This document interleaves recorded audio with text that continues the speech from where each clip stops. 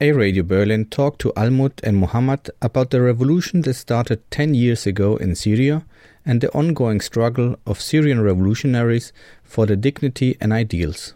We touched on topics like the recent Syrian history, the first ideas in the founding of local revolutionary committees and Omar Aziz, failed solidarity and Western definitions of anti-imperialism, money flows and the influence of NGOism on the beginnings of the revolution, as well as the importance and development of anarchism in Syria and its history in the Arab world.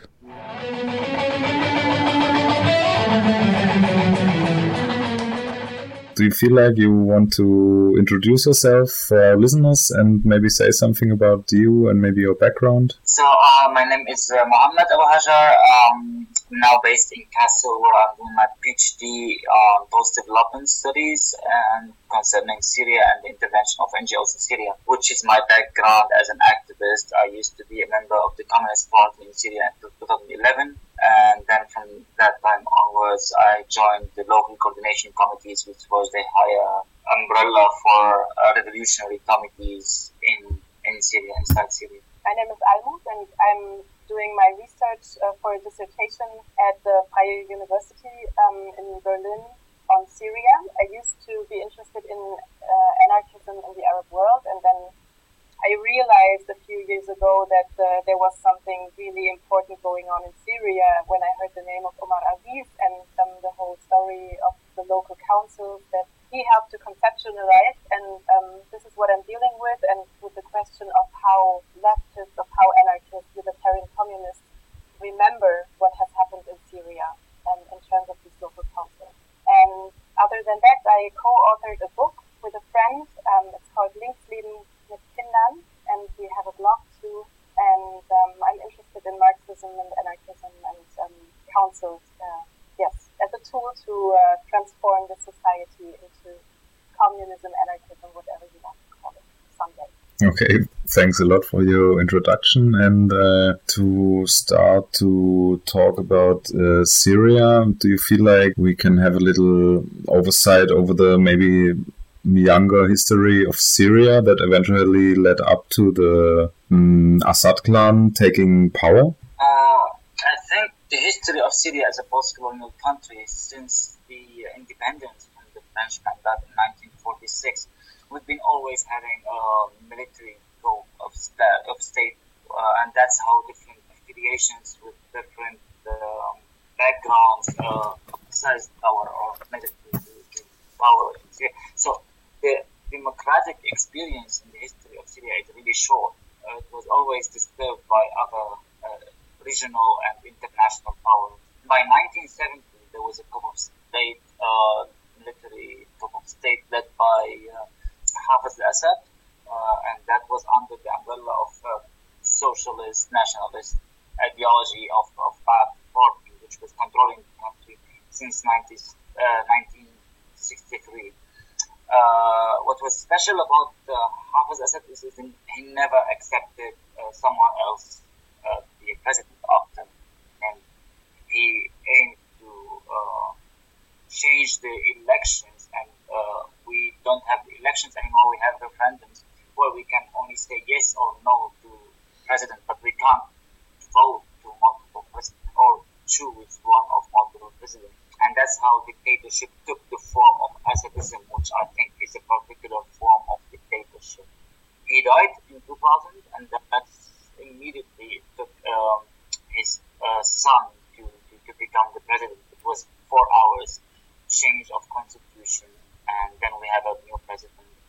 And it's the same way, you just say yes or no. It's a referendum. It's never an election. So Syria never had an election until 2014. At least Syria under Assad party never had, Assad control never had any elections until 2014, when it was election. There was only one other candidate who declared loyalty to Assad himself. And I think it's noteworthy that when the father, Hafez al-Assad, died, people attached hopes to his successor, his son, Bashar al-Assad. And indeed, there were phases in which one might have thought that the country, the political scene, the political system would open opposition. So there was, for example, Damascena Frühling or the Damascus Spring, and people were like the intellectuals from the opposition, especially the leftists. They were really encouraged to, they felt encouraged to speak up, to organize salons, to gather, to organize, to debate things more openly. And then these hopes were quite quickly destroyed because there was a wave of arrests and people ended up in jail, and so it was made clear by Bashar al-Assad that actually he would not live up to those hopes that the people had, and that was in the mid-2000s, around 2006 or 2005. And these hopes in, let's say, the change of the ruler, the change to Bashar al-Assad, these hopes, where did they come from? Were they related to the person of Bashar al-Assad, or was it just because it was a change and people were hoping for a change for good? I think he himself promised. So at the 2000, at the declaration of presidency, at the speech of inauguration, he said that Syria is starting a process of reformation, modernization and reformation, he called it, which at the beginning gave an impulse to civic activism, and as Elmond said, salons were created, and it just exposed the underground opposition, political opposition, which also changed themselves and reformed themselves. So one of the traditional communist parties shifted to social liberalism at that time, and that was the general atmosphere in Syria. But what we got from that reformation was only reforming the economy, and then by 2005 we discovered that Syria is adopting now the social market economy and not anymore the socialist economy, and that was the only thing that they took seriously in reforming the country. So I remember at that time our political party says, if you want to liberalize the economy, liberalize the state, liberalize the politics, so at least we have the rights to strike. Workers have the right to strike, which was still illegal under socialism. So they were politically socializing their own prisons, and the economy was just going towards the West, and they tried even to engage with the European Union in negotiations over economic partnership, which structurally changed the Syrian economy for the European partnership. And that was a crime. Like the moment that you say you want to change the economic infrastructure in Syria and eliminate socialism, it used to be a crime that take people, and communists went under that crime for years and tens of years to jail, and the president did over a night. Exactly. What then happened when Bashar al-Assad came to power in the years was tremendous economic liberalization, which is notorious, especially like there are modernization schemes in the Syrian economy, especially also in the real estate sector, that destroyed old-grown structures of housing and replaced whole neighborhoods with modernized housing schemes. And I think this also caused a lot of frustration with many Syrians who were marginalized, who were pushed out of the centers of the cities, or probably it's especially with Damascus, that people were pushed to the margins geographically as a result of this modernization policy that Assad or his ruling complex introduced. And at the same time, there was no liberalization in the political sphere. And maybe, Mohammed, you can also, because you used to be a member of the Communist Party, maybe you can explain what the oppositional landscape looked like, because it's important to know that the Muslim Brotherhood or the Islamists were never really strong in Syria, especially not at the time of the outbreak of the uprising. I mean, the political opposition in Syria before 2011 was mainly led by more radical socialists. So we're talking about three big communist parties, and there are two that allied with the regime from the beginning, in 1970. There were three, and they are the biggest, I think, in presence among political opposition, and they were leftists. So you have the Syrian the Workers' Communist League, you have the political office of the political bureau of the Communist Party, and you have our party, Constituent, and there were three big presently forces in the opposition. And you have the other spectrum of like pan-Arabist who also had presence, but really not Islamists. I mean, Islamists at the time after the invasion of Iraq, after the American invasion in Iraq, were partly supported by the regime. I mean, they saw the regime so that jihadists can be at their favor, at the favor of the regime, sent them to Iraq. But yeah, Muslim Brotherhood had their uprising in 1982, and since then the regime really smashed them down, and they had no structure in Syria. So at the beginning of the revolution, we as people, as activists, and the mass movement, like thousands and hundreds of thousands of people, were saying we are not Muslim Brotherhoods, not because we are not, but just because it was a thing that was so scary to say. So people are so scared to identify with the Islamists, and that's how it was so naturally said in protest. And we are not Muslim Brotherhoods. We want a secular, not secular. We said civil state. That was the main demand at the very beginning of the revolution, the very first month of the revolution. The demands were civil state, which in the Syrian context means not Islamist, not religious, and not military state. And can you talk about when you started to realize that like something is happening now, or that maybe something is coming, also in relation to the so-called Arab Spring? I wouldn't dare to say that anyone saw something coming. I mean, there is Azmi Bishara, who is a Palestinian theorist, and he said that there will be something, but I don't think anyone in Syria even could imagine it to happen. I mean, the day of the fall of Mubarak, on that night when Mubarak fall, I was with two friends in my hometown, and we were all communists, and we talked openly about politics usually. But the moment we heard about Mubarak, we were just staring at each other, and all of us wanted to say, is it going to happen? You could see the eyes are wondering whether it's going to happen in Syria, or what does it mean for you, what does it mean for Syrians. But none of us dared to even say it, so I don't think that anyone could imagine it happening in Syria. I mean, nobody published anything saying that it might happen in Syria. The president himself said, and at the beginning they were endorsing the Arab Spring, and the Syrian regime endorsed the Arab Spring because they had conflicted relation regime in Egypt, and they thought it's only about the others, but it's not gonna, even the regime couldn't imagine it happening in Syria. Nobody could see it happening in Syria, and even, especially, I mean, there were calls for a day of Reish in Syria. That was the 6th of February, I think, so 1 month earlier than when it really started. And I was supposed to travel to Jordan at that time, but I postponed it to just wait and see what is going to happen, and if there is anyone who's going to go to the streets. There was no one, like literally not even a single person in the streets, which confirmed the idea that it's not going to happen in Syria, and have exactly how it happened in Egypt. People, activists from abroad, but in Syria it was people from abroad who called for the day of Reish. Nobody responded. And you could even see streets and squares were even more empty than usual. Then I left really being disappointed, and knowing that it's not going to happen in Syria. I leave, and in 1 month it starts even somewhere completely uncovered by the media. I mean, nobody knew about Daraa at that time. We don't know that Daraa exists. We don't know anything about it. You know, it's just a city in the south. We don't have any clue that there is even a political movement there. I mean, usually the political movement is concentrated in the west and in the center of Syria, but not in the south.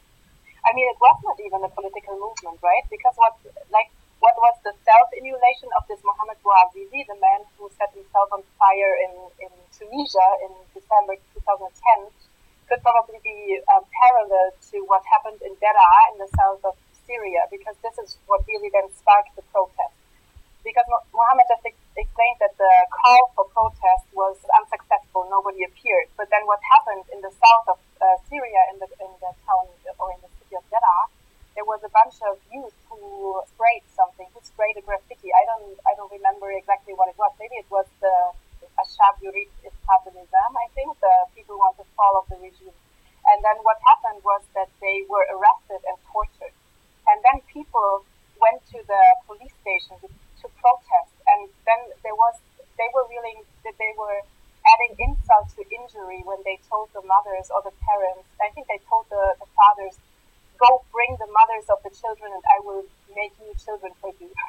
And it was just such a high scale of insult, and then the protests really broke out in Dera, and then there was a then the wave was building up of protests, and it was like ever growing over months or over weeks, let's say.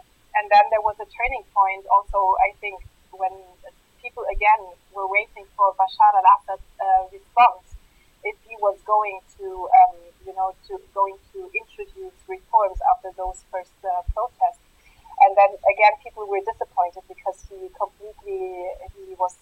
speech showed that he had not understood that, at least morally, he will absolutely lose this cause. He kept insulting the revolutionaries, actually, or the people who took to the streets. And then I think this is the point when people really started organizing on the grassroots level and tried to uphold the protests and even fuel the protests and start making demands or start, really turning their back on the regime and not have any hopes anymore in that government.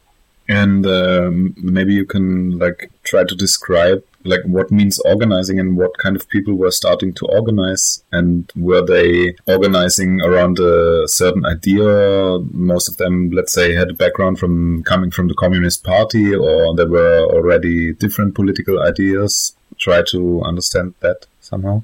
In my opinion, that went parallel. There were two movements happening at the same time. One in the centers, in the urban centers of Syria, and we can maybe just say it's Damascus and Aleppo, and those are the very urban cities in Syria, and all the other cities are really minor and small.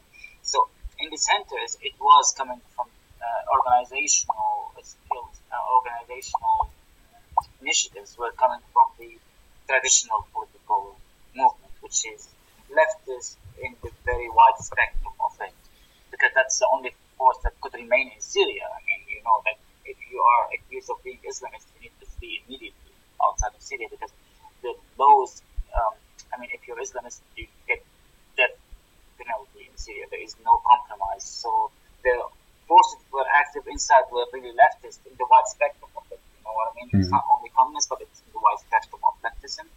But on the margins, and that was the real spark of the revolution, on the margins it was families, people who were insulted by the regime, and local neighborhoods who had nothing but just the hatred or the rage against and you could see it. It's like you have in Homs, for example, the very first capital of the revolution.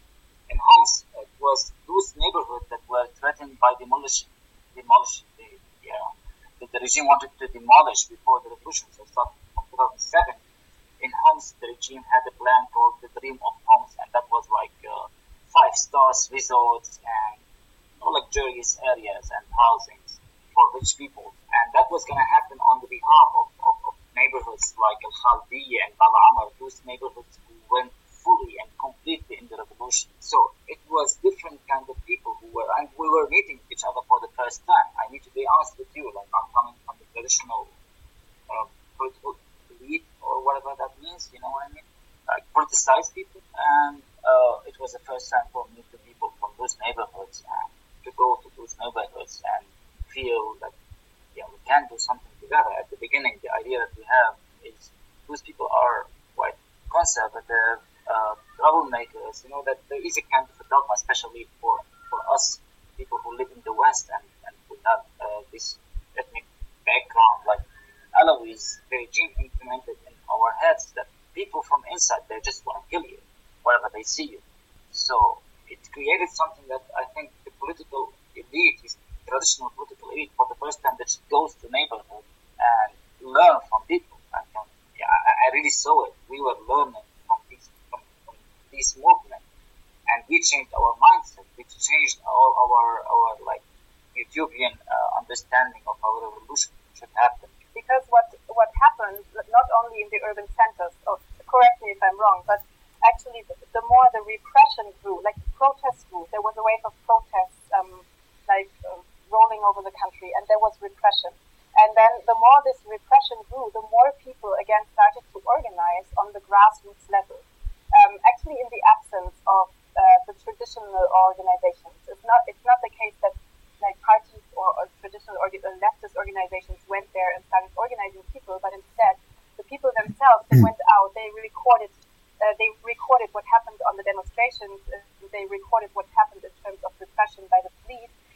then they uploaded the material on YouTube to show the world what's going on, and they edited the material, and then again they prepared the next demonstration. They met together in groups of people to paint, to draw signs, to prepare everything you need for a demonstration.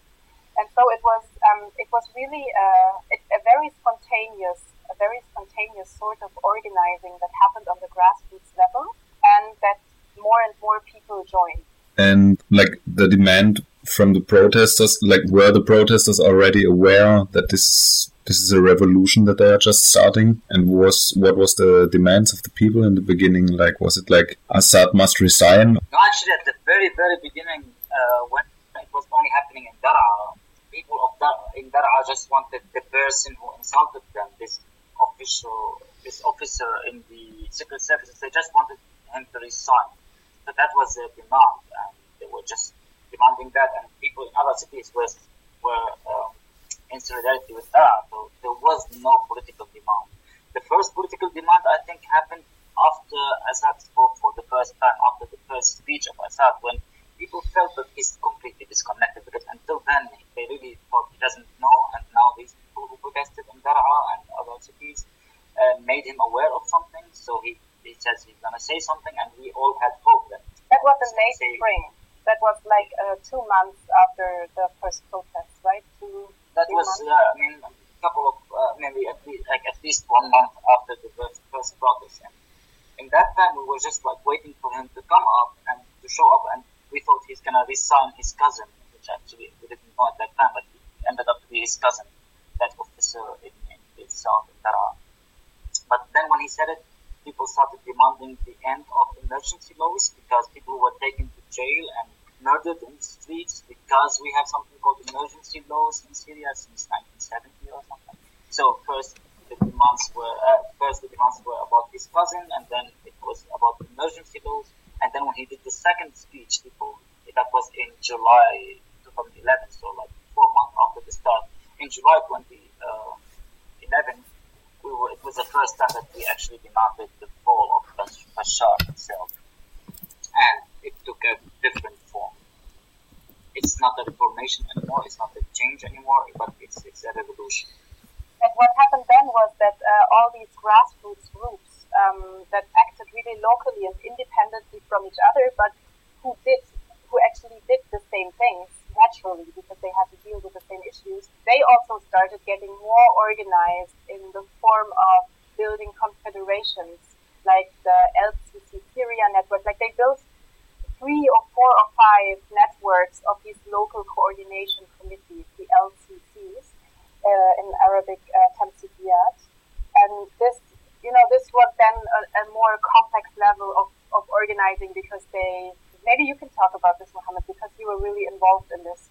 I'll talk about my own experience. I remember when someone came from my hometown and visited me and said, okay, in Syria people are organizing something, and that was in summer, the beginning of summer. He said, we will start a coordination committee. We don't know how to, but we need to start a coordination committee in Tartus. So it's a group of people. I tend to say that in the center, it was people who knew each other before from the political movement, but in the neighborhoods and in the on the outskirts of the cities, it was locals who knew each other socially before. So it was 2 different movements that are parallel, they connect, but they still, you see that in the center, in the urban centers, it took a different form than what was happening in the outskirts of the cities. So me and this person, we knew each other because we were both politically active before the revolution. That was one form of uniting and organizing that I would say later we discovered that it created a split in the movement. But at that time we really thought that a coordination committee in the center is as worthy as a coordination committee in the outskirts.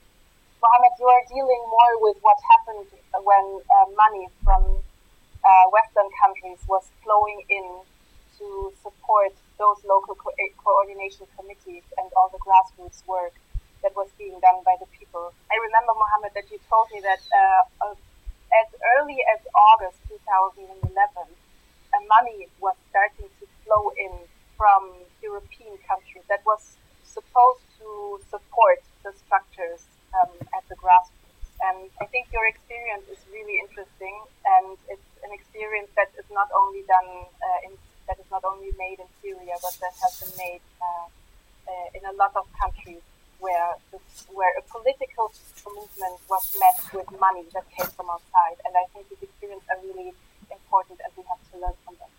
Actually, that is at the core of what I'm saying. That split in the movement, because I can clearly say that those coordination committees in the center, we at some point started differentiating ourselves from the others by saying we are civil actors, as if that means something. We had no clue. I personally had no clue that this is in a translation. One of the translation would mean bourgeois bürgerliche Gesellschaft.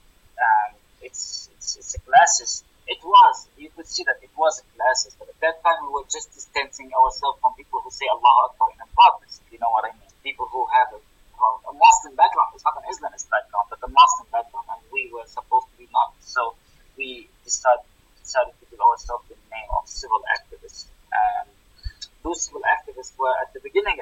Actually, there was not money sent to Syria. It was activists from Syria. Wait, I think you first need to explain that whole thing of like when the protest started. Like there was a code so that people would know now the protest is starting, because they couldn't gather as we do in Germany and wait for the Lauti to announce, okay, we're starting our demonstration, but people had to flow in like roam in the streets and wait until the protest would start. And sometimes in some places, in some other places, they would start from the mosques, right?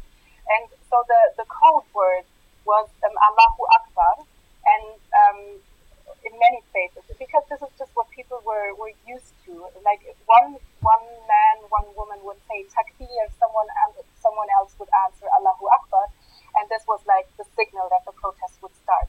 And it had nothing to do with religious or non-religious character of the demonstration. I think this is important to understand, for people who are not familiar with this. I mean, usually...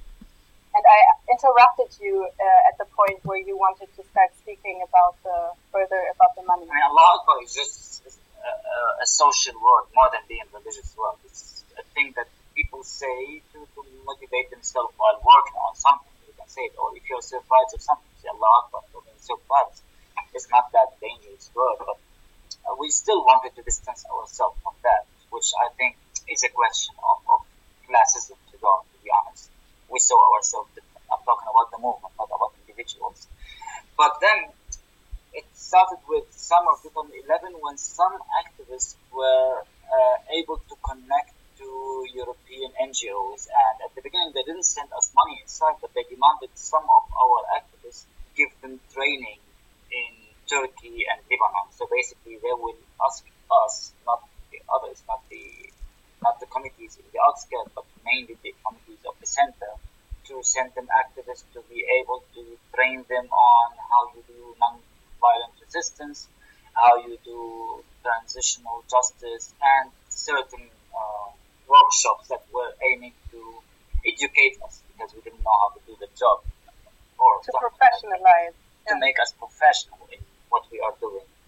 And that's how it started. So they didn't start by sending us money, but they started by giving us education, and then they said, oh, you can do like more things efficiently if you have a bit of fund. So you do that, take this money and send it back to Syria, and then actually you can write a proposal for fund, and you'll get much more money than what we can bring you now, because at the beginning they were just giving us like a computer and satellite internet, and then they say, oh yeah, you can actually have you can have an application for fund and have someone working as a paid job on providing satellite internet and making sure it's working all the time. And that's how it gradually led to a place where you can write a proposal of fund and establish a civil center, and instead of going to the streets as activists, you need for people to come to you in the civil center.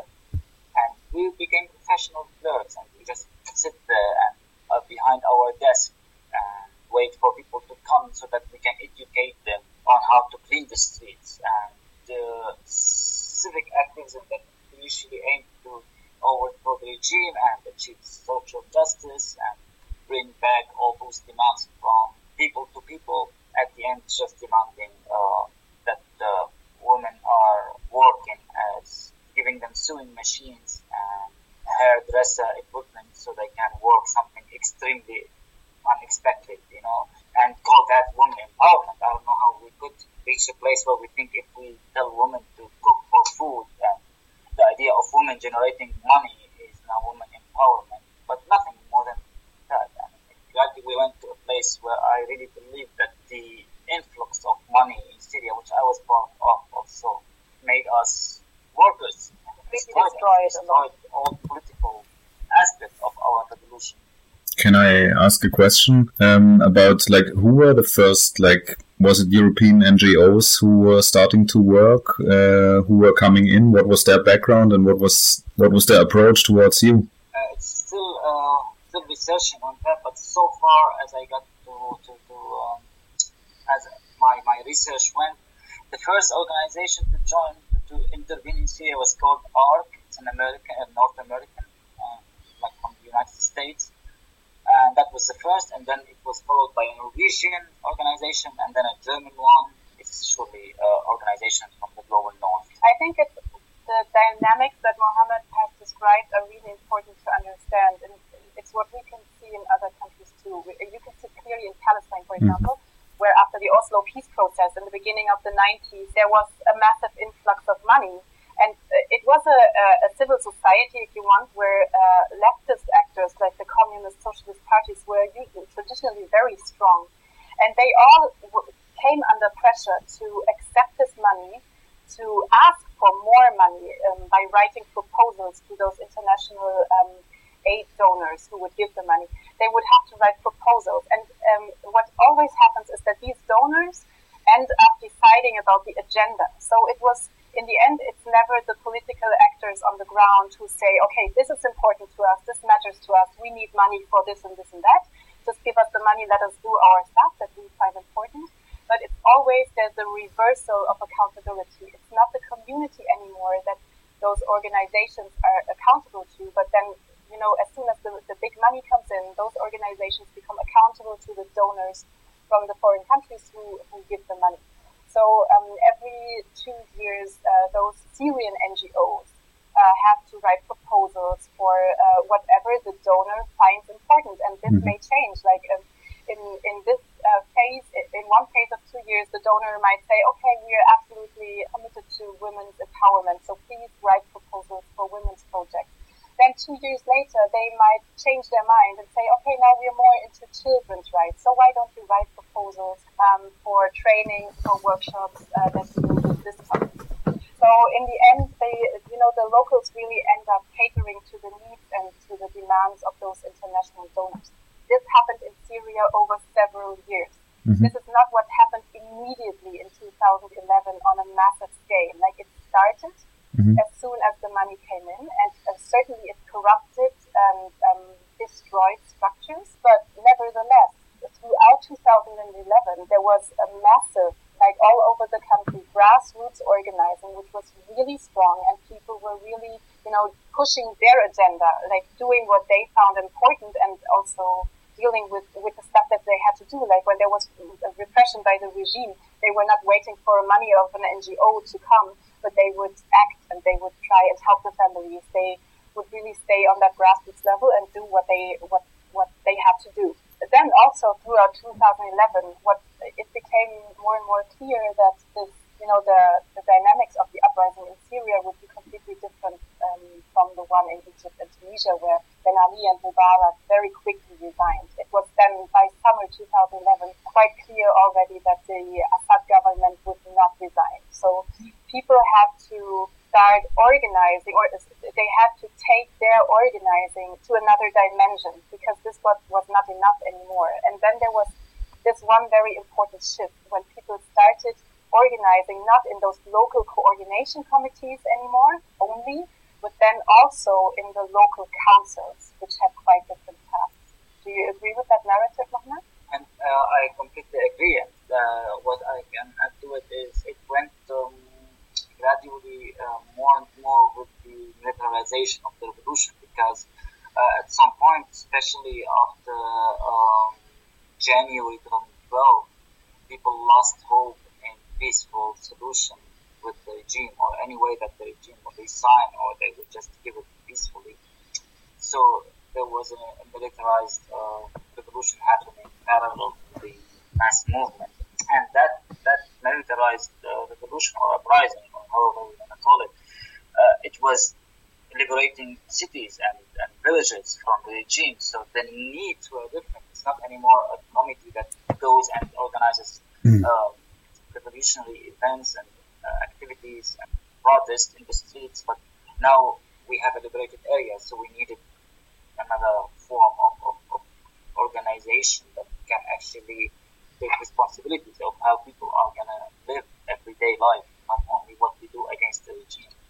I think this is very hard to imagine for people who have not lived the revolution or who have not thought much about it. But even during a war that then eventually unfolded in Syria, people still have a normal everyday life. So under the conditions of war or under the conditions of liberated territory where the state had withdrawn, people were confronted with the task to remove garbage from the streets, to repair electric wires, to care for water supply, to repair water supply, to keep the schools open, to even not only keep the schools open, but to organize the exams for the children so they can move on in their life eventually. And they had to really take their own everyday life into their own hands. And this is what we should really look closely into as leftists, as anarchists, as communists, who are interested in how revolutions actually work. Because what happened in Syria, I mean, it was just amazing. People, under conditions of decades of learned helplessness, of, Ohnmacht, like the absolute opposite of agency, suddenly developed an agency that was really impressive. Like just think about if this happened in Germany. If you, in your house that you're living in, were able to coordinate with your neighbors, with your real existing neighbors, to deal with the garbage that has to be removed from your streets, or to keep the schools running. I think this is really impressive, and this is what people say when I found some quotes in some studies, and also one a close friend of Omar Aziz that I will talk about Omar Aziz also, but his friend Sami told me, in this first phase of the revolution, people were really able to deliver the tasks of the everyday life in a really fantastic way.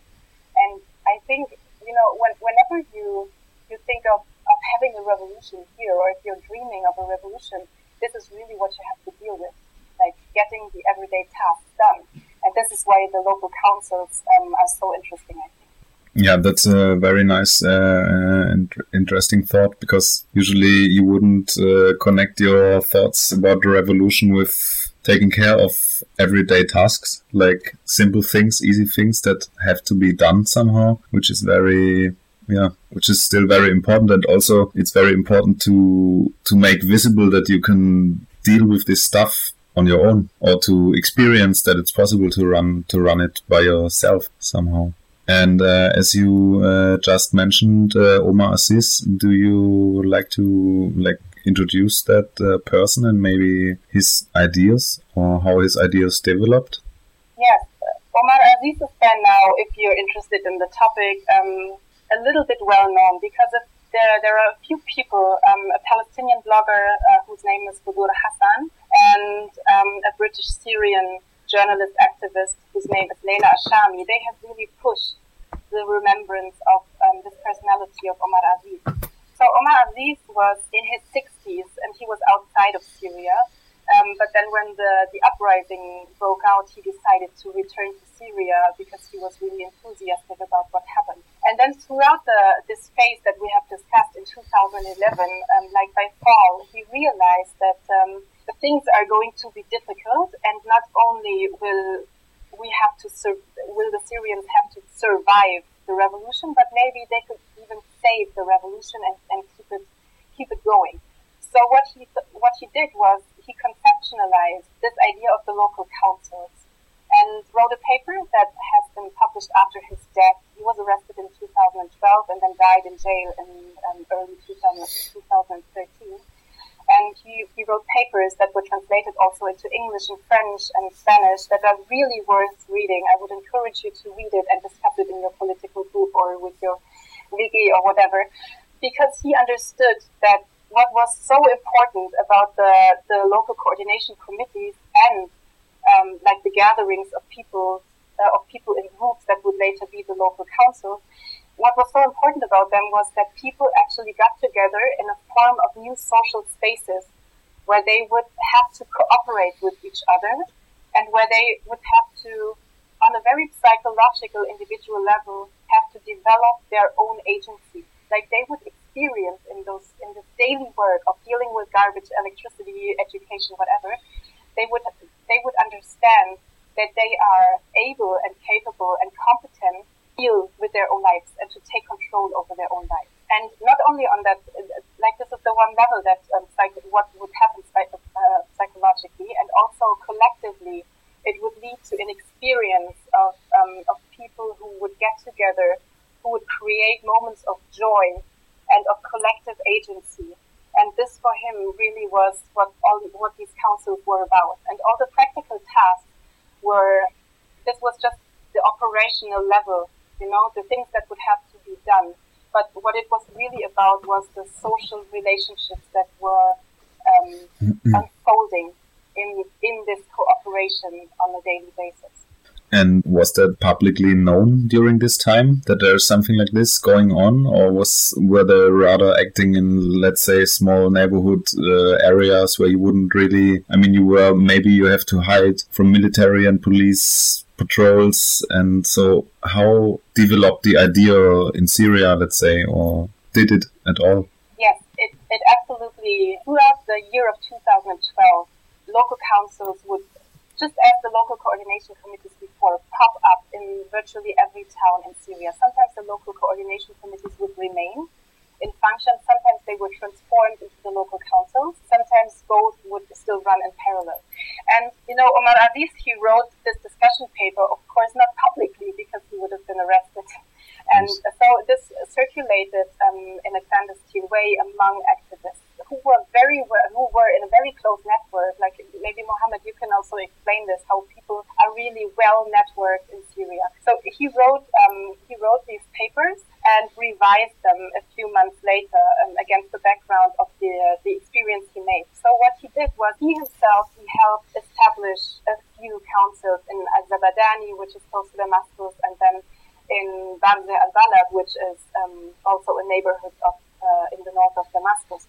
And he tried it also in Douma, where it failed. Douma is in the north of Damascus. And of course, Omar Aziz was not the one he is not the architect behind the council movement in Syria, as sometimes is said in the NGO literature. But, the councils, they were just the right thing to do. And Hannah Arendt has written about it, and I think she is right. Whatever happens, or what usually happens in revolutionary moments, is people build councils because it's very intuitive. It's the natural thing to do.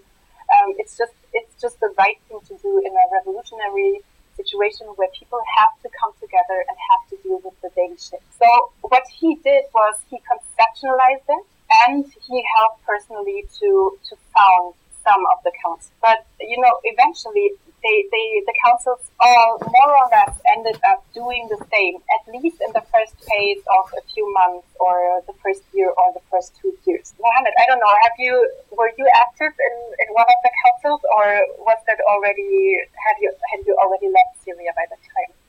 When I was in Syria, it was at the beginning of the formation. I left 11th of July 2012. It was a very early beginning of the formation, but I remember the name of Omar Aziz, and I remember discussions, especially in Damascus, about it.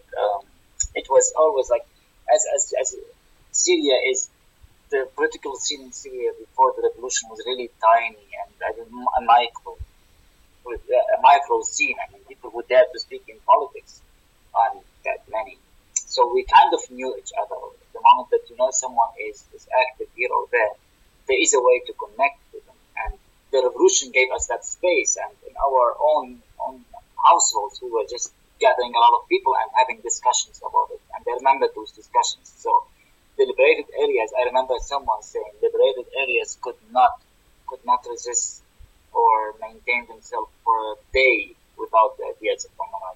This idea was revolutionary in a way. It just blew the mind of people because there were other activists, or let's say there was other literature that was circulating, but it was never applicable. Nothing that was really like a promise from Syrian hands in that way that knows what we are talking about, what we are here, what we have here.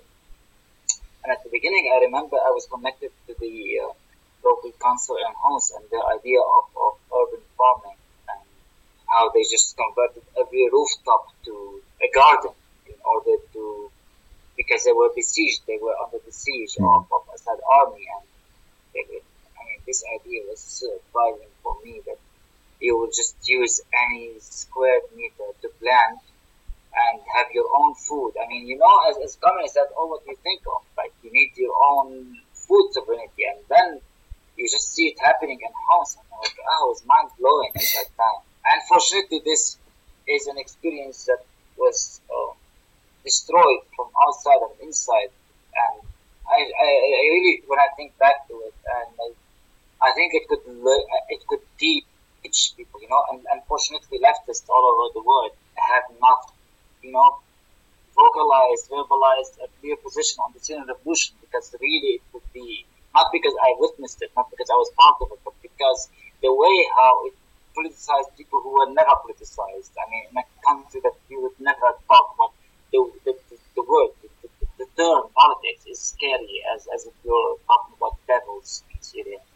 And then you have all this mass movement, and you have people who identify themselves as leftists playing a big role at the very beginning, but then people, leftists from Europe and other places in the world, they just gave a blind eye to it. Instead of supporting, coordinating, contacting us. I was at the beginning of the revolution outside of Syria. I returned in the second month. And I remember the comrades I was talking to from where I was. I would rather not say it, but the comrades I was talking to them about it at the very beginning, I was like, yeah, it's a conspiracy Syria has. It just started ask for contact to people, or, that diplomatic approach among leftists that gave a blind eye to Syrians and the Syrian revolution. Well, I think it was really good. It could be an opportunity to learn. And interestingly, Omar Aziz himself drew a very, very clear reference to the leftist history of revolutions, because I think it was shortly before his arrest that he said, "We are no less than the Paris Commune. Wir sind nicht weniger als die Pariser Commune. We are no less than the Paris Commune." They resisted for 70 days. We're still going on after 1 year and a half. And I think, this is a big thing to say, right? Because the Paris Commune is such a big issue in our leftist understanding, in our leftist history, in the leftist chronology of revolutions.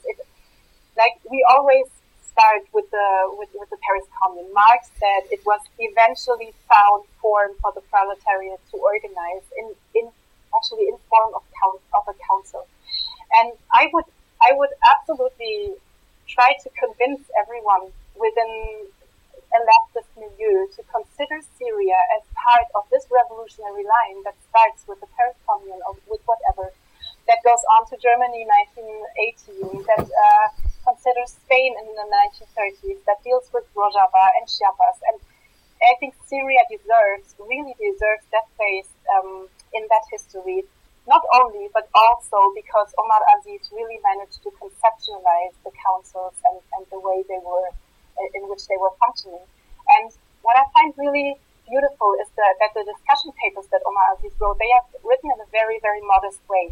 Everyone can read it, because he was primarily concerned to make suggestions how to deal with the daily issues.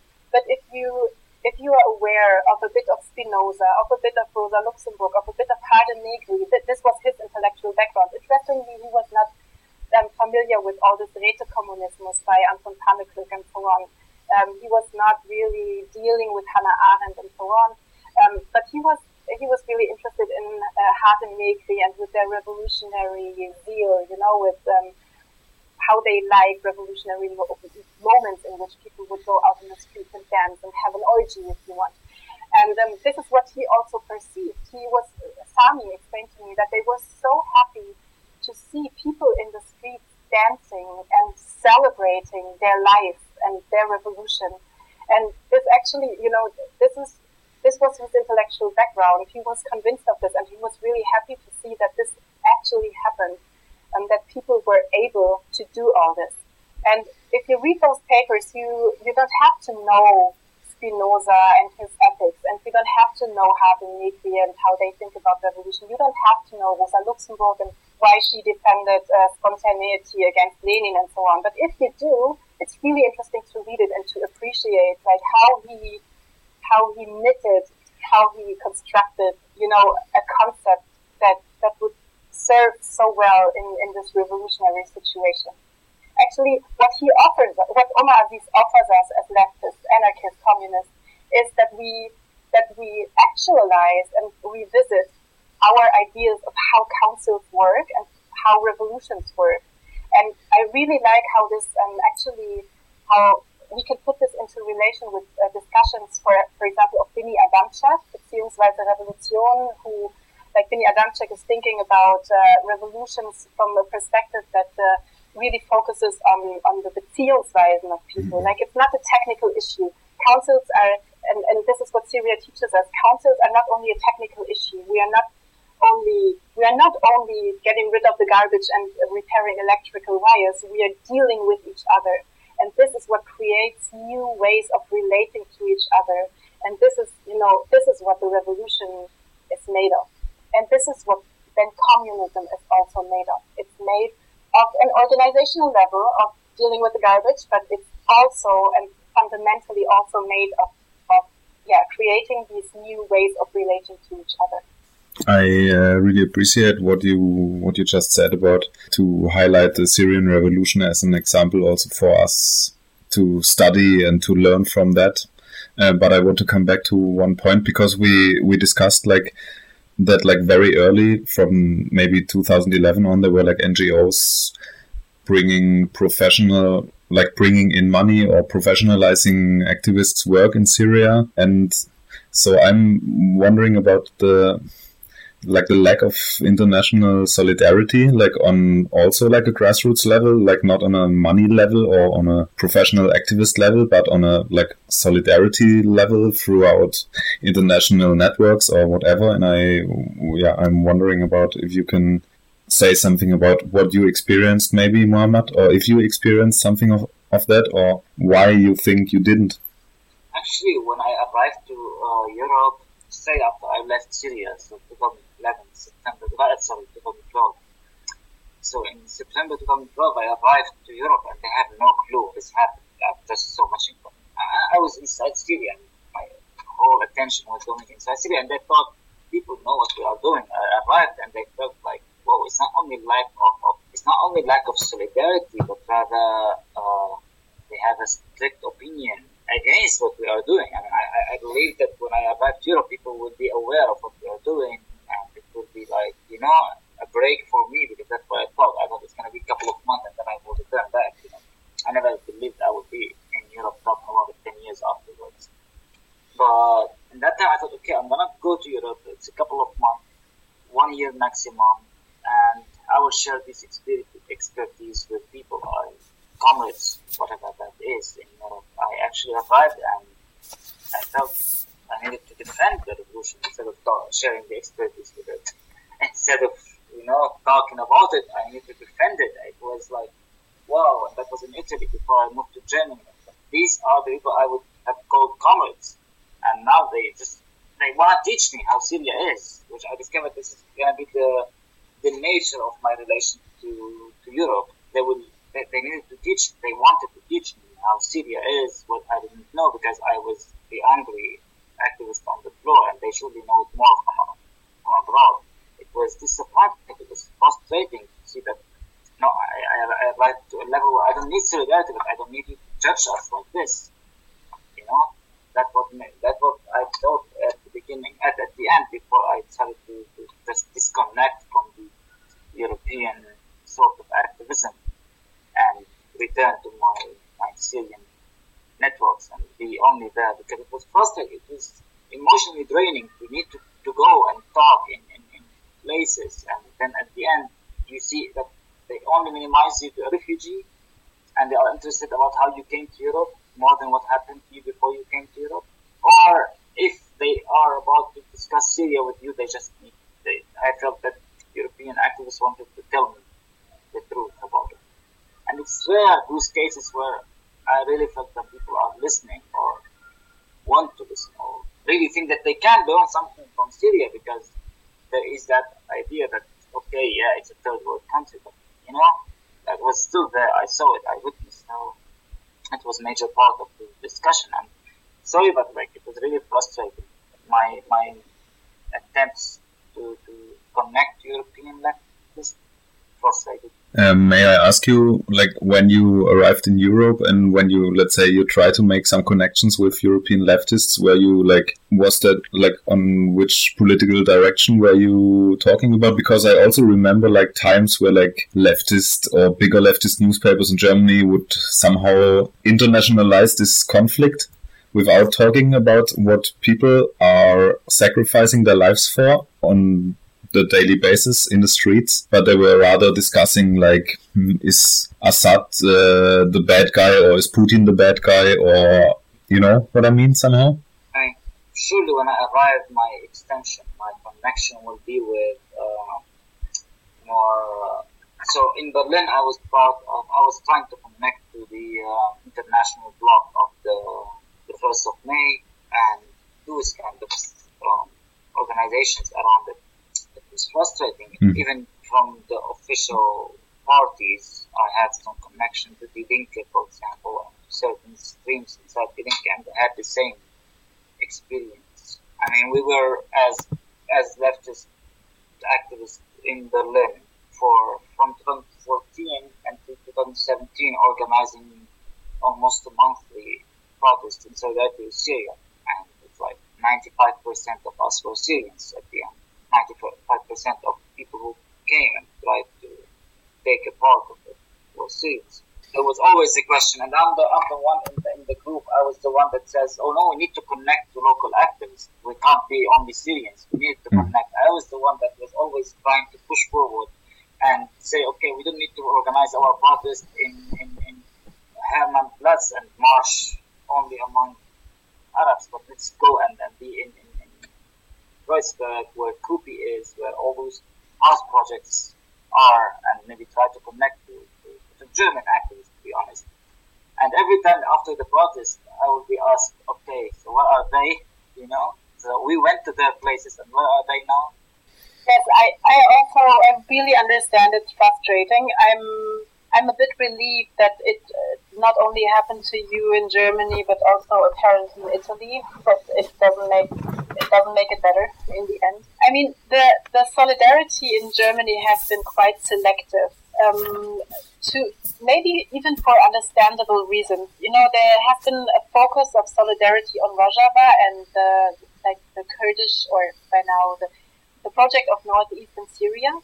And I mean, this is great. This is also, it's a very important revolutionary project. It's a really interesting and fascinating transformation and experience that is going on there. And I think one part of the problem is that we are also, individually and as groups, we are really wrapped up in our daily stuff, and the day has 24 hours, and we can't deal with everything in detail. So I think what happened many times for many people is that many people haven't understood and haven't grasped and haven't understood what was happening in Syria, because they had a lack of attention. Their focus of attention was on Rojava. And I understand that. But what really weighs heavily in my eyes is that those people who had a certain attention for what was happening in Syria morally backed al-Assad and said, he's an anti-imperialist guy, and everything is so complicated in Syria. I don't expect everyone to have the right opinion to something, but if you don't have the time to invest and to deal with something thoroughly, at least shut up and don't, depreciate that Syrian revolution that was indeed, such a treasure for us to learn from. Literally, I sometimes wish them to shut up. I mean, I go in a 40-minute presentations about Syria, and then someone says, yeah, but what about the American intervention? Shall I die because Americans are there in life? My value, I worth also. My life and dignity worth also. I mean, this duality of imperialism and anti-imperialism, I don't want to be the victim of this duality, because Marxism itself is not based on dualism. I haven't read Marxism as that. It was never about dualities. It was more about dialectic of things. But then I reached Europe and I thought, okay, now it's time to rest and talk about things. And then I'm like, no, you really think that I can accept to die because there is a war against imperialism? And I accept to me and all my friends and all my circles to live. And it's not like we want the Americans to intervene in Syria. We are still on the anti-imperialist plate of things. We're like lateral damage or collateral casualties for this fight. That's how I really believe that they only centralize themselves in the discussion once again.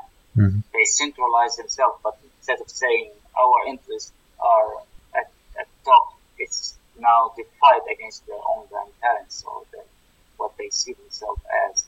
I guess it's very sad, but I guess I also experienced it partly myself, because from very early on I understood this war that was going on in Syria, or it was presented as like a very international conflict. You can't see through who is acting on whose behalf, blah, blah, blah, blah, blah. Very early, the media didn't pay any attention to folks on the street or to people who started a revolution in Syria. And then I guess it's also wrong to only focus on what's happening in Rojava or in the area of Rojava, because if there's a war going on in the rest of Syria, and like people are like, I guess it's just wrong to only focus on Rojava and the question of the Kurdish people.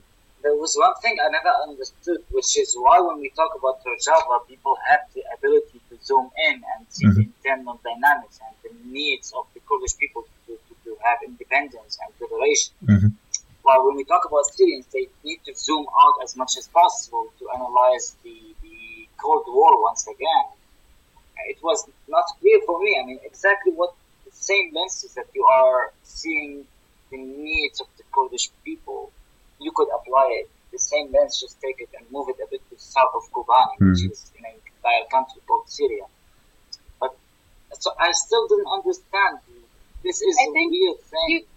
Maybe you can frame it positively. I think the Rojava solidarity is a success story. I think it's quite amazing how, over years and maybe probably decades, this solidarity work has been evolving, and it's quite precious. It's great that people are so much dedicated to this, and it's just a pity, that this did not happen in with regards to Syria, with regards to the rest of Syria, and for example, with regards to the local councils and so on. That's totally what I mean. I mean, this zooming in to see why we need to support. I mean, why do we need to support Rojava? Because it's a just cause, no? It just everybody agrees that it's a just cause. It's fight for something that we all believe in, and that's based on what is needed for Kurds themselves. And nobody is saying, they collaborated with the Americans, and what about the war on ISIS? They were really the best allies of the US. We don't see that because it's about the micro-dynamic of what is happening in the region and what Kurds do really need. Well, when it's about Syria, people took me in a voyage to 1960. I think it's true, but I think one factor that could explain for this is also that the whole local council issue did not have an aura of revolutionary leftism as the PKK or the Kurdish actors in northern Syria have, because there are icons, there are symbols. It's quite easy as a leftist to relate to it, and then you can it's quite clear this is leftist, and then I can say, oh no, this is too authoritarian for me, or no, I'm all in. I really like what they are doing. I support them, but I think many people have failed to understand that what happened in Syria with the local councils, for example, is truly revolutionary, although people do not go around and spray with circled letters A or other iconography. But nevertheless, this is what a revolution looks like, and not just any revolution, but this is what a really an emancipatory revolution looks like, which takes the forms of councils. And if you go back to the Paris Commune, I mean, they raised, I think, the red flag, but they also didn't go about in the streets and say every 5 minutes, by the way, we are anarchists, or by the way, we are communists. They just did what needed to be done. The same holds true for Germany in 1918.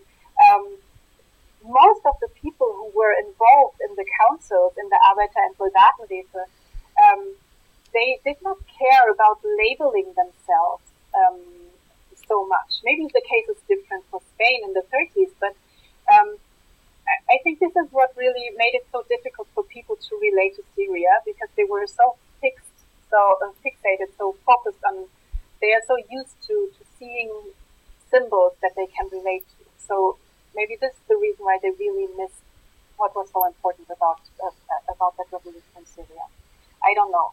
But maybe we can also talk about this tragedy of the local councils. One factor of this was this NGOism and the influx of money, but I think there are other factors to it that are also worth considering.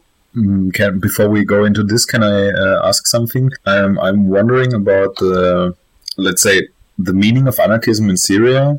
Like, is that word, like, is it existent, or is it like pretty modern, or is it pretty Western, or is there something that you would compare to as an, let's say, Syrian or Arabic approach to something similar? Thank you. That I was just really thinking about this. Anarchism as a term is really new, and people didn't know it before. I mean, the revolution gave them out break for it. So many people who used to be called communists historically decided to call themselves anarchists out of a sudden. And you need to know that before the revolution, the popular term for people who believe in, like the idea of being against private property of production, means of production, you would be called communist. Mm-hmm. So there is the term communist is actually contains a huge spectrum from Leninism to people who were in the post-colonial era already, And I actually think that Syrians did drew on the wall leftist graffiti, and some of them even drew the A in a circle, but some of them drew it in Arabic, or the Arabic equivalent to it, and installed a Salt al-Shab. I don't know how they did that. It was on the walls of people. Dawla Madaniya is a leftist, in the wider spectrum, you could say, also demand, and it was written everywhere. So you see them, like if you want to see Syria and maybe see what Syrians communists again in the Syrian term, in the Syrian meaning of it, what Syrian communists use, you would see it on every wall in Syria, but not the A. I mean, it is perceived as West. I can tell you that. I mean, people who would say we are anarchists, people who say we are communists are perceived as Syrians, as like locals. And if you say I'm anarchist, you are perceived as, if you draw the A on the wall, you are perceived as Western and Westernized mind already. So it is another, and being Westernized is not only a colonial question, it's a classist question also in Syria. So, you know what I mean? Being Westernized means you have access to the West, and it's not for everyone. I think in terms of a real social or political movement, anarchism has not been really present in the Arab world, and now there are some exceptions. So, for example, you could consider the council experience in Algeria as part of an anarchist history, if you wanted. That was in the 60s, and it was really interesting. It was after the Algerian Revolution, and there were 2 years of a council experiment where really it was really from the working class people that people took over means of production, and it was an interesting experience. But on that massive scale, there was no, if you want, anarchist movement in the Arab world. However, it's quite interesting that at the turn of the century, like around 1900 or even in the 1880s, for example, Enrico Malatesta was a famous exile in Egypt, and there was a bunch of anarchists who were exiled in Alexandria in Egypt. So some anarchists have made it to the Arab world, some European anarchists, and they have certainly left their traces there. And it was not only Europeans, they were in connection also with Arabs in Lebanon, and they created radical networks in which anarchist thoughts circulated. So it was rather in an intellectual realm that anarchism also emerged in the Arab world. But for example, also Enrico Malatesta and his homies, if you like, they also were involved in labor struggles in Alexandria with tobacco syndicates or with other professional syndicates. So there are some nice stories about anarchism in the Arab world, but as I said, again, it's not, it hasn't been a tradition as it has been in like countries that were strongholds for anarchism, such as Italy or Spain or whatever.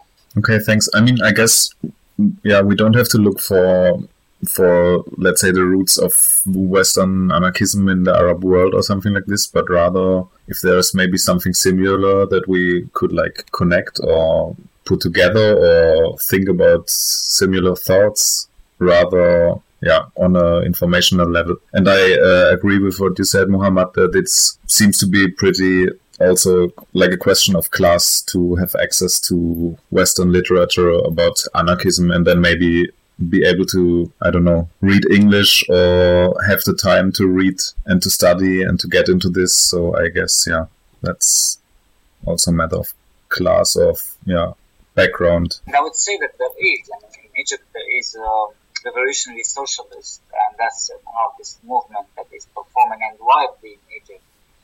In Syria, I think there are like Syrian anarchists and Syrian anarchist feminist movement, I think, officially called like this.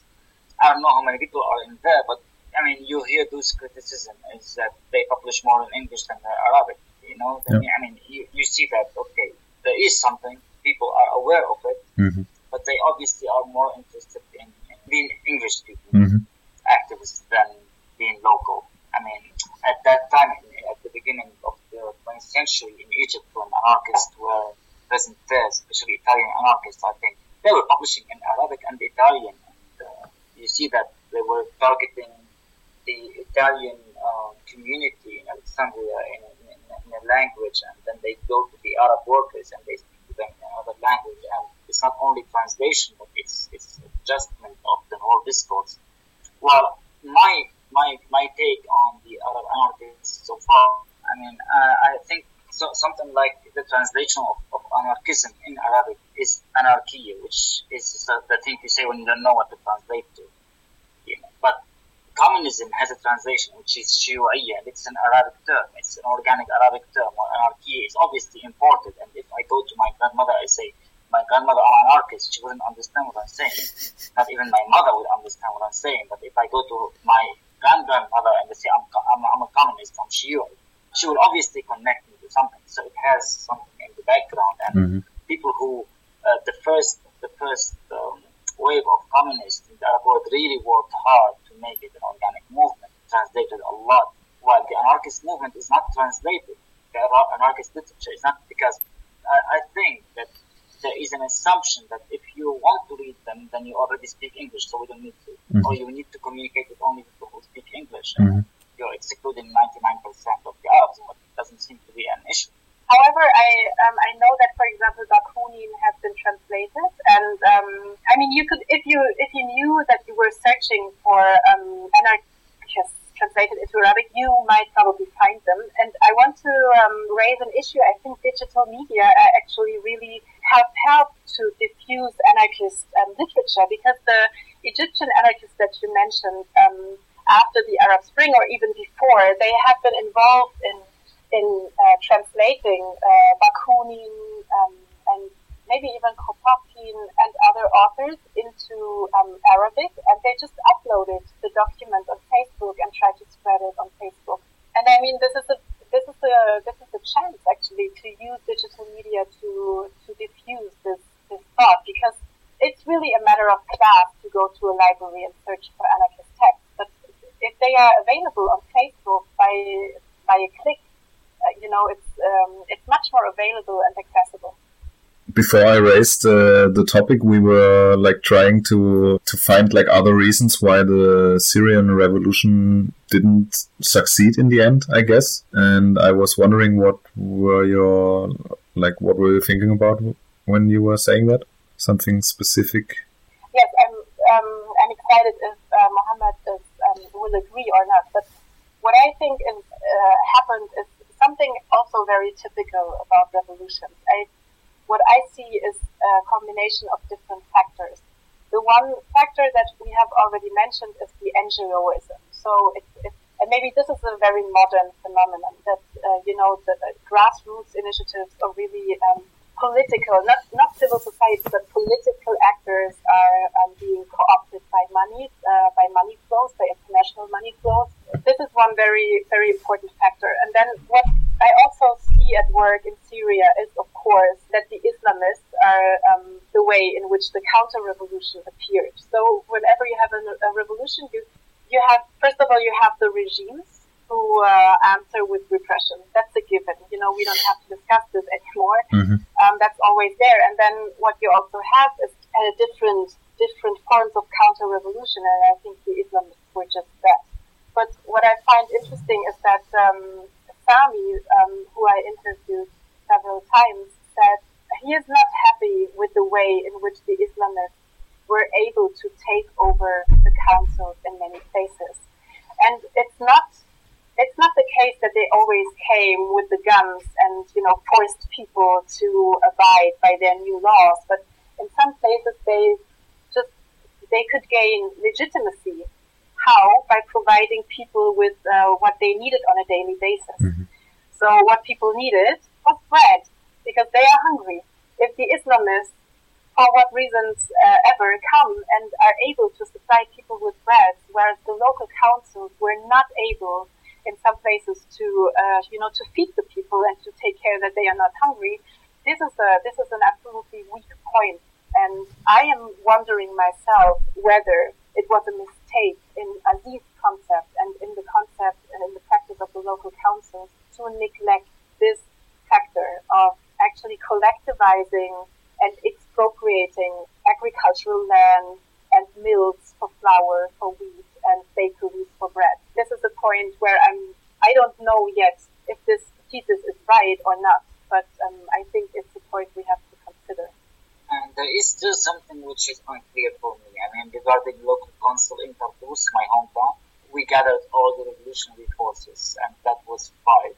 So we have 5 different coordination committees and revolutionary forces in the city. We gathered them all, and we have nominated a person to be at the head of the local council. We were so certain that this activist, she would become the coordinator of the local council in our hometown. And then suddenly we have someone who is not living in Tartus, we don't know him, and he's assigned. And I personally asked Maaz al-Khatib, who was the president of the Syrian council, something political, so at the top. I asked him personally, and he said, "Oh yeah, he's assigned by the Muslim Brotherhood, so we can't take him." I mean, but how? Who? There was something in between, which I think is about corruption at some point in the political leadership of the revolution, because there was a kind of an official political elite that represented the revolution and intervened and had all the connections in their hands at the end, so they could get they could get the agency of assigning people, and that was my experience. So the idea of local council in my hometown was an amazing idea. We wanted so much to have it, and then suddenly we have a person who stole 200,000 octopus, stole $200,000 and fled with them to Turkey or something. So you mean the director of the local council was assigned by the exact opposition, exactly, by Maaz al-Khatib. Okay, because this is an interesting point. Omar Aziz also devoted a small section in his papers about the Syrian National Council, which had formed in summer 2011, and it's called National Council, Nationaler Rat, and it alludes to, it suggests that it's part of this council architecture.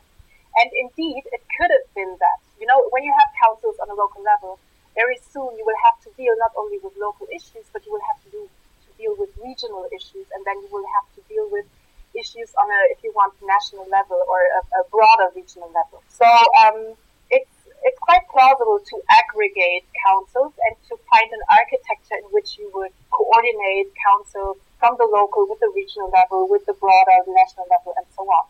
So when this Syrian National Council emerged, it was a chance actually to support the local councils on the local level. But of course, from Aziz's view and from the view of the revolutionaries, the chain of accountability and the chain of decision making was supposed to be from the bottom up, from the local level to the regional and then to the Syrian National Council. The problem then, however, was that the Syrian National Council was in exile, so they were completely detached. They had no relation with the grassroots level, and they were trying on an international level in diplomacy to gain support for the Syrian revolution. So they became accountable to Germany, to France, and so on, and they tried to use the local councils as a way to say, hey, look, we, the Syrian National Council, we are representing the good democratic on the local level. See, we have these councils. They are really great because they can be very efficient administrative structures. They deliver all the administration on the local level, and soon when the Assad government is gone and the revolution succeeds, we will have a new state, and we already have these great councils that can be the local administration.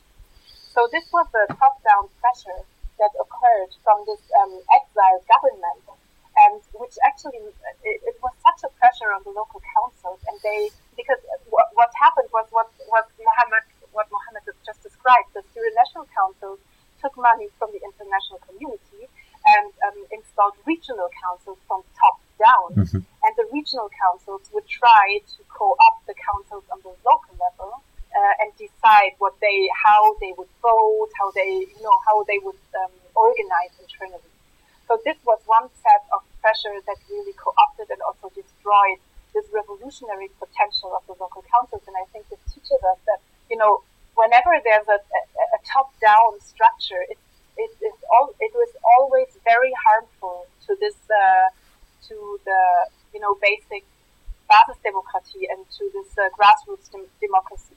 But again, I would like to hear your opinion, Mohammed, on this matter. Is it like should the Syrians have collectivized and expropriated key? I mean, there's no industry, right? Syria has no large industry. You can't go and occupy this and that factory. It's the economy is made up of small business and. But should people have collectivized agricultural land in order to ensure that bread supply was safe?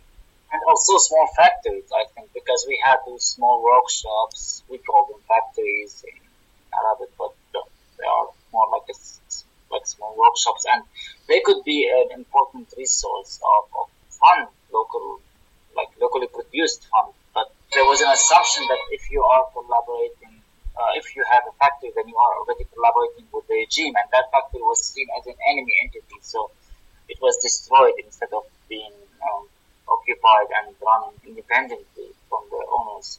There were a lot of mistakes. I mean, for me, my own interest is now researching how money corrupted the revolution, and I think it was Ho Chi Minh who said, if you want to corrupt the revolution, pour money on it, and that's what happened, unfortunately. As you said, the exiled opposition had a lot of interest in financing their own lives, maybe, or maybe they thought that's a way how we can do something, like providing Syrians with money, but there was a lot of corruption. So certainly we have Mohammed Sayed in my hometown, who we don't know who he is. He stole $200,000.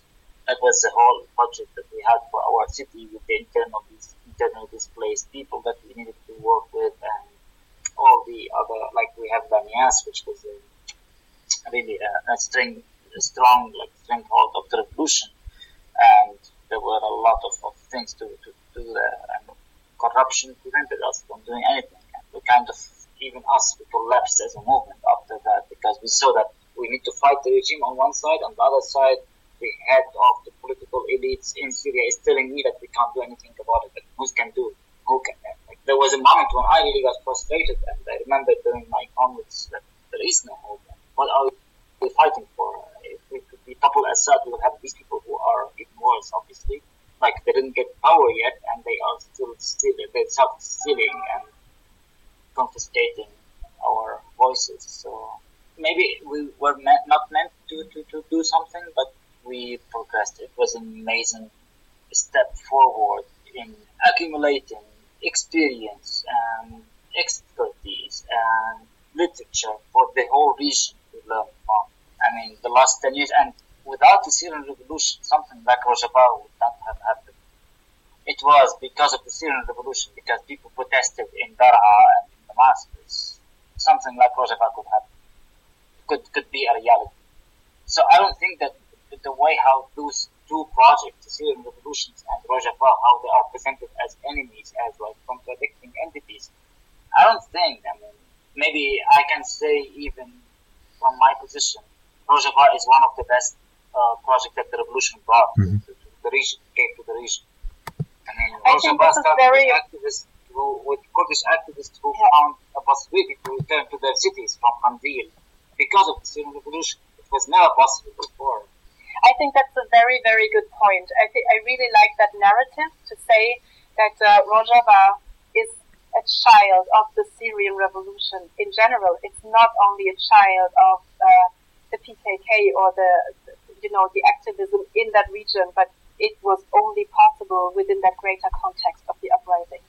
I also think that's a very, after so many bad things that we heard, it's also like a very nice conclusion somehow, because you cannot say that all the efforts of the Syrian people in Syria failed and everything was doomed, because maybe not everything is doomed. I don't know.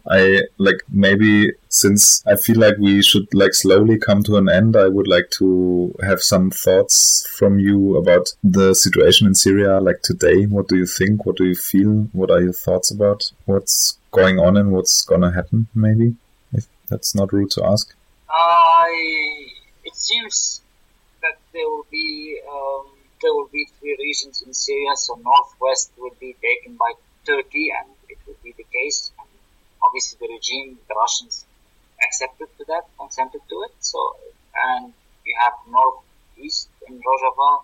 I think also there is a disagreement between the Iranians, and because now Syria is not in Syrian hands, unfortunately, not anymore. I mean, it's Russians, Iranians, and Americans who decide. And I'm worried about the future of Rojava because it seems like threatened at the moment, and it's important to maintain something like this. But yeah, the future of Syria seems to be like the Lebanese model, where there will be a revolution, and then that revolution will be presented as civil war between 3 different sects. So we need to have an integration of excluded ethnicities, and it's a liberal solution to crisis. Unfortunately, I mean, it's taken as ethnicities who cannot coexist, and we need to know how to make them exist. And it's not the potential of a revolution, because it will be threatening for the liberal model in the Middle East if it will be seen as such. What I would like to add is that I really hope the revolution is not a lost cause just because the revolution itself has not succeeded. But I hope that the experience that the people have made will remain and will somehow increase their agency in the future if another uprising erupts. And I think we in Germany, as non-Syrians, can do is to help or to push the remembrance of this revolution and to really listen to the people and to help them tell their stories. And I think this is the task that we have to deal with as leftists, and that's the contribution that we can make, not only as an act of solidarity with the Syrians, but for our own sake, because the Syrian revolution is one of ours, I think. And maybe also to free us from the idea that was somehow brought upon us that Syria wasn't just like a civil war, like an international conflict where you can't see through and you don't have no idea what's going on, and the Islamists and all these terrific topics, which is actually pretty, I don't know, it would be pretty easier to like let people talk their experiences and maybe just listen and I don't know, understand and maybe If we judge the whole Russian Revolution of 1917 by the outcome in the 1930s, but if we, what was so exciting about the Russian Revolution was the first years, and this is something very common among that revolutions share as a characteristic. That there's a very revolutionary phase in the beginning where things function in a very great way, and where people make great experience. And I think this is also what we have to save for ourselves from the Syrian revolution, that initial phase, and we really have to zoom into this and see what we can take out as experience that we can learn from. Mama, do you feel like there's something that you somehow would like to say before we stop this conversation, or something that we forget to talk about, or? I think actually it was a really nice discussion. I mean, for a long time there has been no debates, discussions, talks about Syria, and I'm really happy to have the topic back. And there is something I remember now as I was talking about the Lebanese model at the very beginning of the Lebanese civil war, between brackets. I mean, by 1974, 1975, Mahdi Amel, one of the amazing revolutionaries of the Arab world. And I'm really sad that his books are not translated into English so that people can read what this person has to say. He was saying that what he's saying, what he was living, and he lived the war. He was there, and he was saying that what he was witnessing is the potential, the conditions of a proper classes like war class, where he really believed it is something that is similar to the Russian Revolution that was happening in Lebanon at the beginning. Unfortunately, later regional powers intervened, regressive forces from Lebanon intervened, and it became. And what we know about it now is that it's a civil war, and now we are in a different era where I'm really hopeful that the Arab revolutions, the Arab Spring between brackets, will not be mentioned as such in the future. We have the potentials, we have the possibilities of saying it is a revolution in Syria. It started as a revolution, which makes it a revolution, and not to accept the narrative that it's just a civil war, which the same media and the same governments that said, it's an uprising at the beginning, now they started saying it's a civil war. And it's a dangerous perspective. It's not what we want to give to the next generations. We don't need to give them the idea that people outside of the center, outside of the Western European center, are only capable of generating civil wars, while revolutions are only in the north. There is a revolution in Syria, and it's important to fight for this fact.